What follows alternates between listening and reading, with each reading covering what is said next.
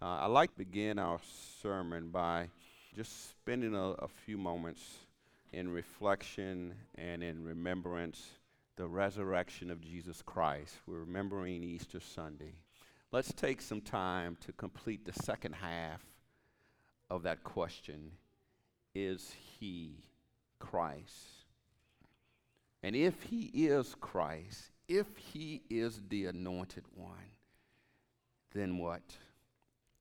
And so let's look a moment at what the book of Luke, the 23rd chapter, the 35th verse, reminds us of. It says these very words, "And the people stood looking on, but even the rulers with them snared, saying, 'He saved others, let him save himself, if he is the Christ, the chosen of God.'"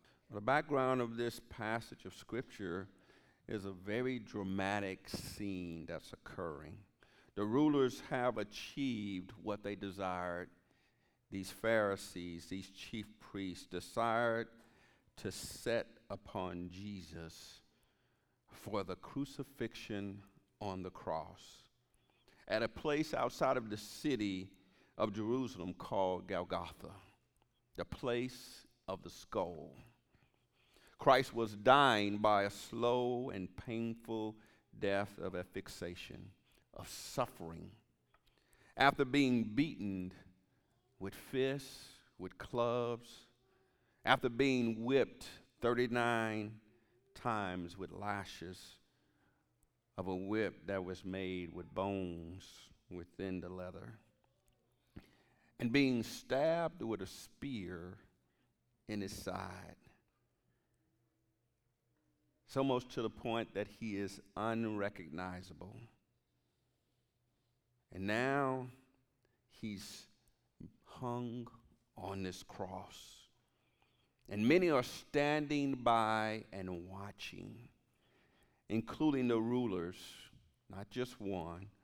It's a plural, more than one Pharisee, more than one chief priest that addresses him with snares and the statement, "He saved others, let him save himself, if he is the Christ, the chosen of God." See, this statement should just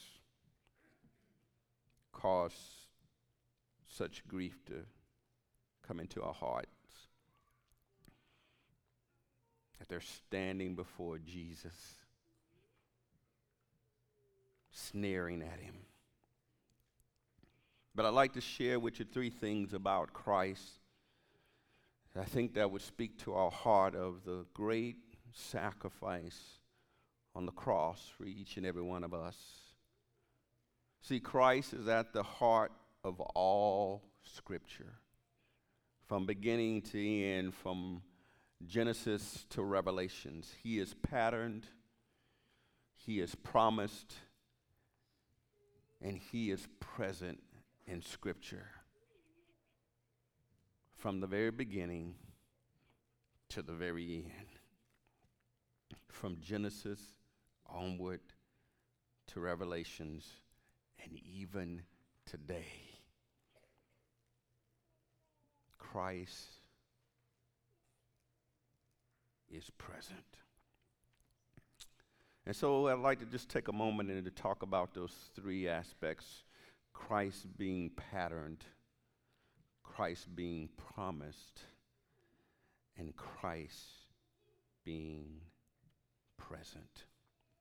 The first one, Christ was patterned in Scripture. It really means that he is a repeated design, that we see Christ through the Old Testament over and over and over again. There are symbols and signs that point to Christ. That as we read through the scriptures of the Old Testament, we can see his design, who he is, his character, his conduct. That is after God's love for the whole world. One commentary said it this way: the flood and the ark the Passover and the Red Sea, the wilderness and the promised land, the exile and return, the war and peace, kingdom and kings, prophets and priests, temples, its sacrifice and its riches, wisdom in death and life, songs of lament and rejoicing, the lives of faithful survivors and the blood of righteous martyrs, the entirety of the Old Testament and its extraordinary views point to Jesus Christ and his shape. He is the Passover lamb. He is the one that was in the wilderness that sacrificed for all of our sins. He is King of kings and he is Lord of lords. He is above every prophet and every priest. He is the great high king. He is the temple. He is the sacrifice. Christ is patterned in all of Scripture.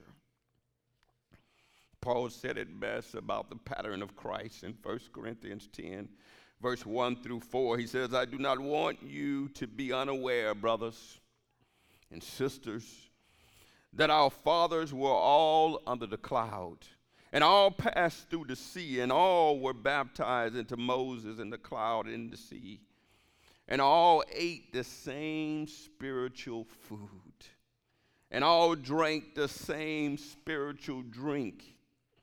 For they drank from the spiritual rock that followed them, and the rock was Christ. See, it's obvious the Old Testament believers looked forward to the fulfillment of these patterns of Christ, that he is Alpha and he is Omega.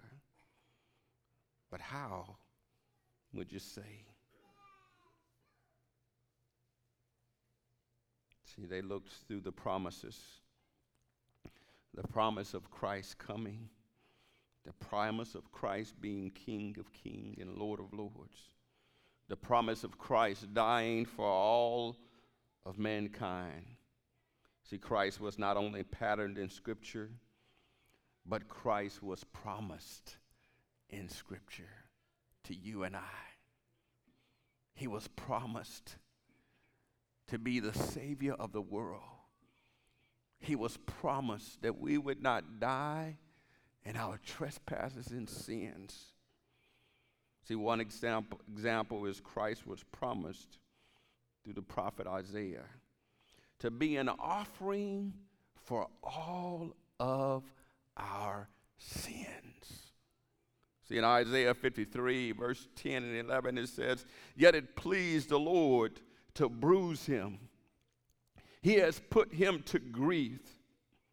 When you make his soul an offering for sin. Did you see that? An offering for sin. His soul, his mind, his will, his emotions, his thoughts towards you. God made it an offering for sin. He shall see his seed. He shall prolong his days, and the pleasure of the Lord shall prosper in his hand. He shall be the labor of his soul and be satisfied. See, God would crucify his very self in the form of Jesus Christ for you and I, so that we would not die in our trespasses and sins. By his knowledge, my righteous servant shall justify many, for he shall bear their iniquities. See, we see that Christ was promised to bear all of our iniquities in the book of Isaiah. Isaiah foretells of the death and the suffering of Christ for you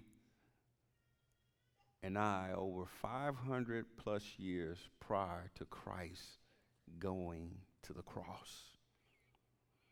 And not only was it promised through the prophet Isaiah, Christ himself spoke about it. He spoke about his death on the cross, his burial, and his resurrection in the book of Luke 24, verse 25 through 27. So there were certain ones in Christ's company that still did not believe. So they went to the tomb to check it out for themselves, to see if it was something that they really could believe, hold on to. And they acknowledged and they saw that the tomb was empty, that he was alive, that he was present evermore. In the book of Luke, chapter 24, verse 25 through 27, Jesus said these words, and he said to them, "O foolish ones, and slow of heart to believe all that the prophets have spoken," all that they've promised. "Was it not necessary that the Christ should suffer these things and enter into his glory?" And beginning with Moses and all the prophets, he interpreted to them in all the scriptures the things concerning himself. Jesus just sat down and had a conversation with them. See, look back all the way to Moses, look back through the prophets. You can see me. You can see my pattern. You can see that I was promised to go to it, to die on it, and to be risen again. And not only did Isaiah prophesy about it, not only did Jesus speak about it, but Paul speaks of it. When Paul had been caught in the temple, they wanted to kill him. Paul trying to get away for his life, but he's unable to get away, and he calls and asks to be and to have an audience with the Roman officials. And he's appearing before King Agrippa, this same king whose grandfather Herod killed babies in Judah. This same king whose father, King Agrippa, killed the apostle James and arrested Peter. And now Paul is standing before him and defends himself, but really doesn't. He preaches the gospel. He speaks of God and reminds them of Christ's promises. In Acts the 26th chapter, verse 22 to 23, Paul says this: "To this day I have had the help that comes from God. And as I stand here testifying both to small and great, saying nothing but what the prophets and Moses said would come to pass, that the Christ must suffer, and that by being the first to rise from the dead, he would promise light both to our people and to the Gentiles." That Christ is the promised one. That he must have suffered for you and I.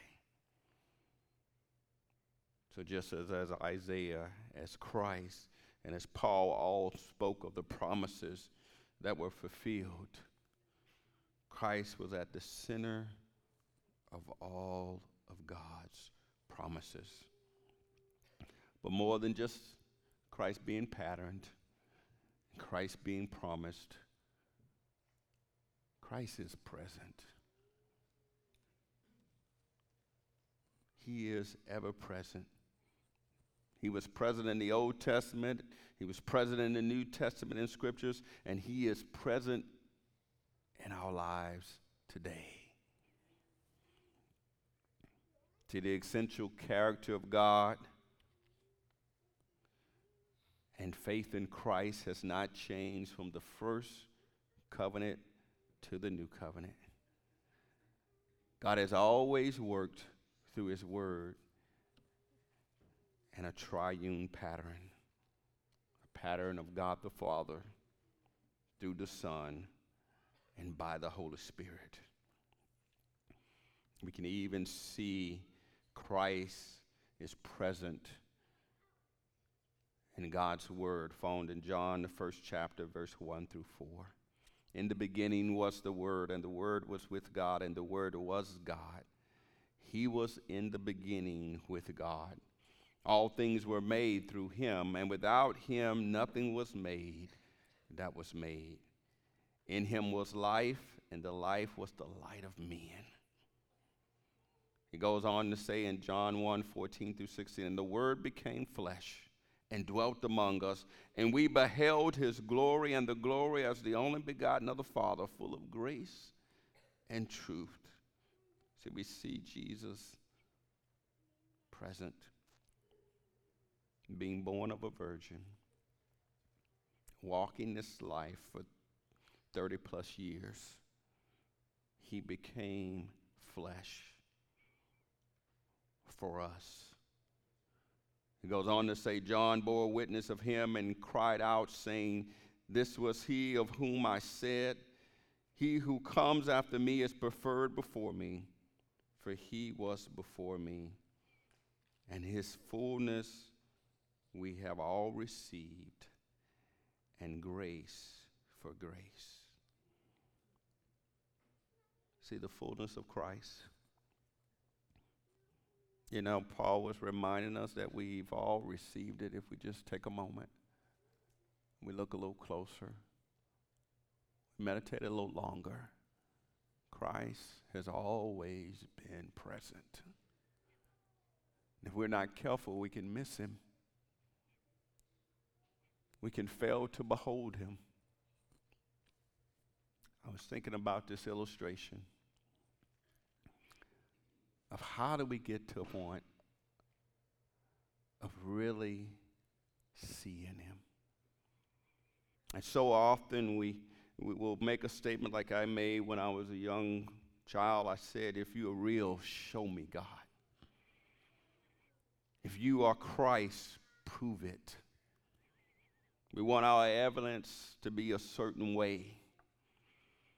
God showed me how you know.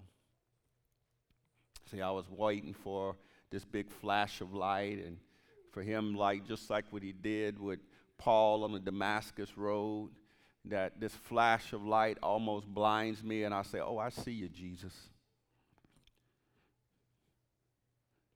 So often it doesn't happen that way. See, Jesus Christ is in the margins, in the moments, in that sweet midnight hour. And all of those little times when we're going through a trial and a tribulation, and we're in need of Christ being there. And here's what the Lord spoke to my heart. We are, and you are, the evidence. The evidence of a transformed life. See, when you draw near to God, he draws near to you. And as you draw near to him, as you take that step of faith, there's a transformation that starts occurring.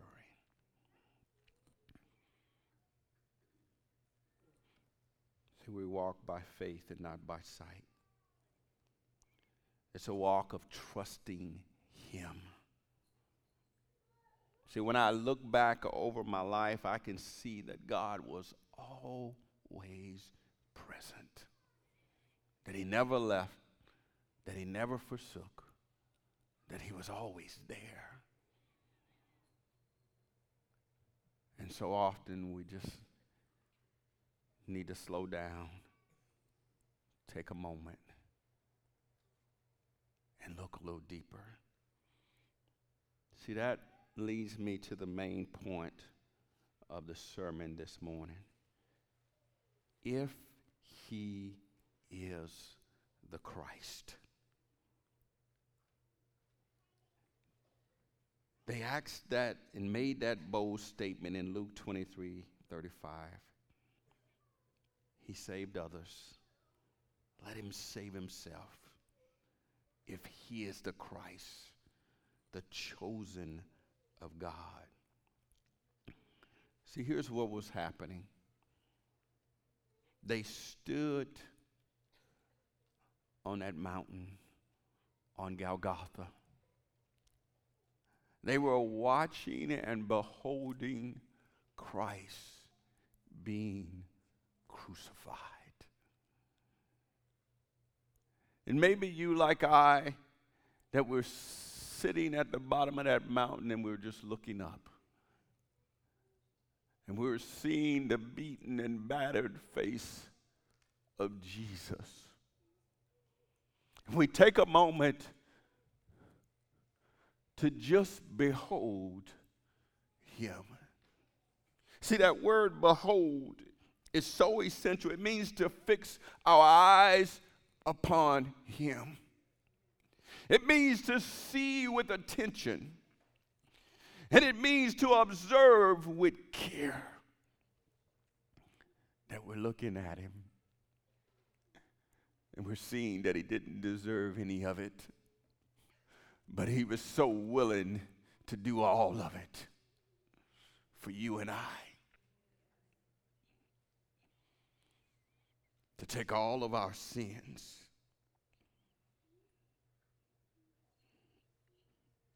But see, the reality of that day is there were many that could not see. They could not behold. They were blinded by their own way. Whatever that way may have been, maybe it was pride or jealousy or disobedience. And maybe even we have been there ourselves. They refused to see the evidence through the patterns of Christ in history, through the promises of Christ that were fulfilled. And they had not allowed him, even though they could physically see him, they could not allow the very presence of him to be made evident. They could not see him, even when he was on the cross, dying for them.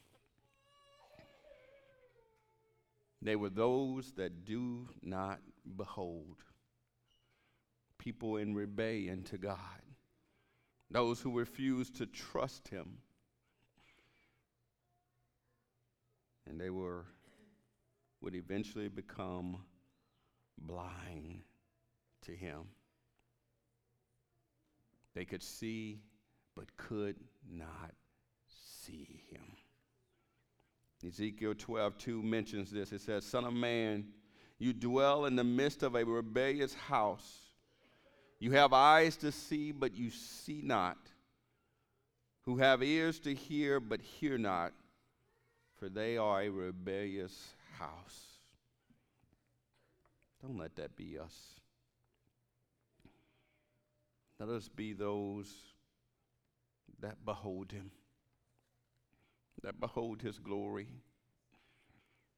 that behold his majesty, his love for each and every one of us.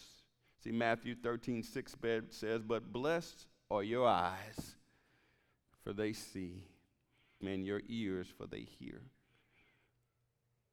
See, the question is, are we seeing? Are we listening? See, having eyes that see represents more than just physical sight.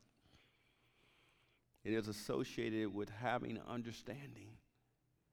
It presents a picture of comprehending things that really are as God sees them, not as we see them, but as God sees them.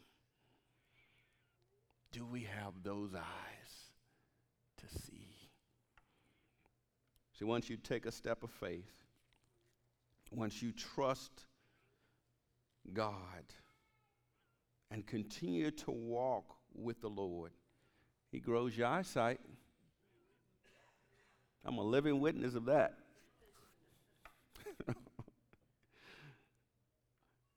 He grows our eyesight of his patterns, his promises, and his presence. See, Ephesians 1:17 reminds us, that says that the God of our Lord Jesus Christ, the Father of glory, may give to you the spirit of wisdom and revelation in the knowledge of him, as we continue to walk with him, as we continue to trust him. The eyes of your understanding being enlightened, that you may know what is the hope of his calling, and what are the riches of the glory of his inheritance in the saints, man, in the saints. See, it just grows. If you've been a Christian for 1 year or 5 years or 10 years, it should be sweeter to you today than it was that first day. See, we grow. He opens and enlightens our understanding. He gives us spiritual eyes to see. See, but these rebellious people, we've all been rebellious at times. Would you agree? See, even they couldn't see, and they were hard of hearing him. Even so much when they heard Jesus say, "Father, forgive them, for they know not what they do," they were so brazen to say, "Let him save himself." Let him save himself is exactly what Jesus would not do. See, that's a response that within our humanity and within mankind, we would easily respond that way to save ourselves. But this man, Jesus, was so caring, was so loving for all of mankind, wanted to reach us at the very point of our need, that he would not save himself. Luke 17:25 says, "But first he must suffer many things and be rejected by this generation." See, Jesus, he's talked about the days of Noah and how the flood came.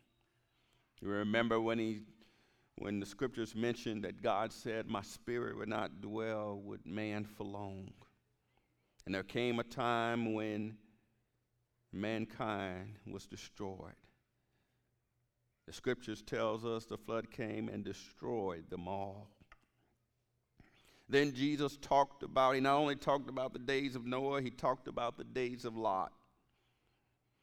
He mentioned that it rained fire and brimstone from heaven, and it destroyed them all.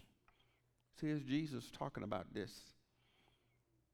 He said in the days of Noah, the flood came and destroyed them. In the days of Lot, the rain rained down like fire and brimstone from heaven and destroyed them.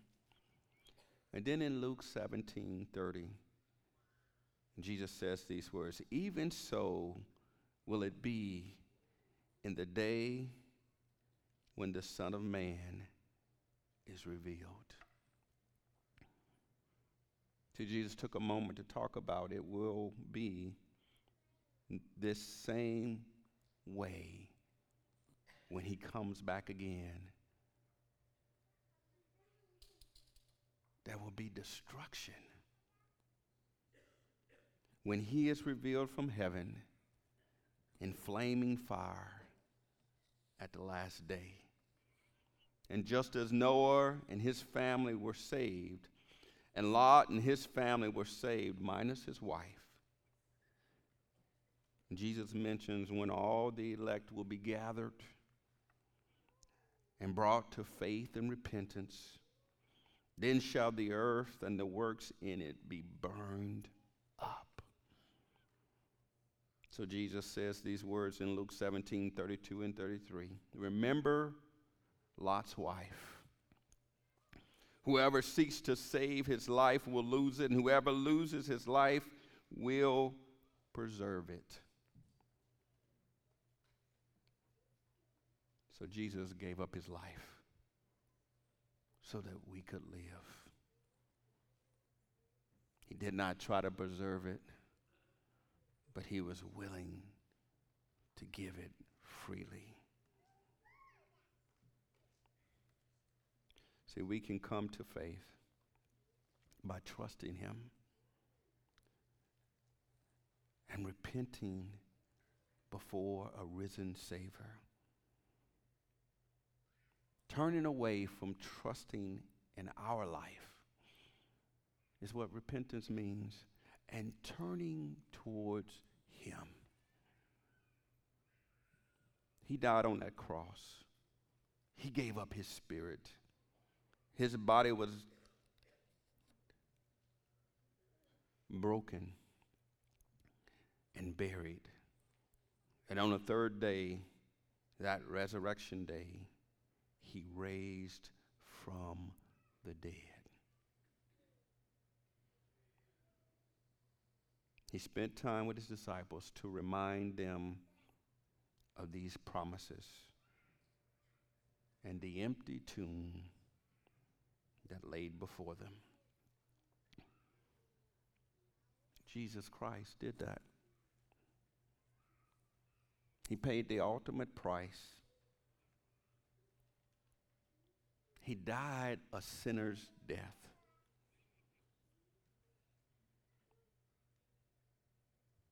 And they found the tomb empty. And we see these concluding words in Luke 24, verse 45 through 47. And he opened their understanding that they might comprehend the scriptures, that they might comprehend the pattern of Christ, that they may comprehend the promise of Christ, and that they may comprehend the presence of Christ. Then he said to them, thus it is written, and thus it was necessary for the Christ to suffer no other way, and to rise from the dead the third day, to cause the tomb to be empty, so death would not sting you, and the grave would not have victory over you. And that repentance and remission of sins should be preached to all the nations, beginning at Jerusalem. So if he is Christ, he is Savior for the whole world. If he is Christ, he's the way, the truth, and the life. If he is Christ, it was necessary for him to suffer so that you would not have to pay that price. Christ is patterned. He is the pattern you have been seeing in this world that gives hope. Christ is the promise that brings that hope. And Christ is present right now, who is hope. And he gave his life for you and I. And just like the grave could not hold him, death loses its sting and the grave its victory because of Christ. He said it right. He is the Christ, the chosen of God. He is Christ. Would you remember to surrender to him today? Don't let his sacrifice be in vain. Know that he did it all for you and I. he was anointed and he was chosen for this very purpose. Because he is Christ. Let him be Christ in your life. Let him be the God of the beginning and the end. Not just on Sunday, not just on Easter, not just on Christmas, but every day of our lives. Because he is life. And he got up out of that grave for you and I. That he would be the first of many brethren. He would be the first that God would call him out and you and I would follow. Because he loved you so much. Because he didn't want to forget about you. And because he's Christ. Let him come into your heart. Let him walk with you. Let him show you how good he is. That it gets sweeter and sweeter day by day. And as you go through the trials and the tribulations of life, he is present. And watch him work it out. When you are unable, watch him work it out. When it seems like there's no way, he is the way. And watch God do great and amazing things. Because he is God. And we can trust him. We can give ourselves to him. Give yourself to him. And watch him. Watch him love on you. Watch him transform your life. Because the anointed one loves you so much.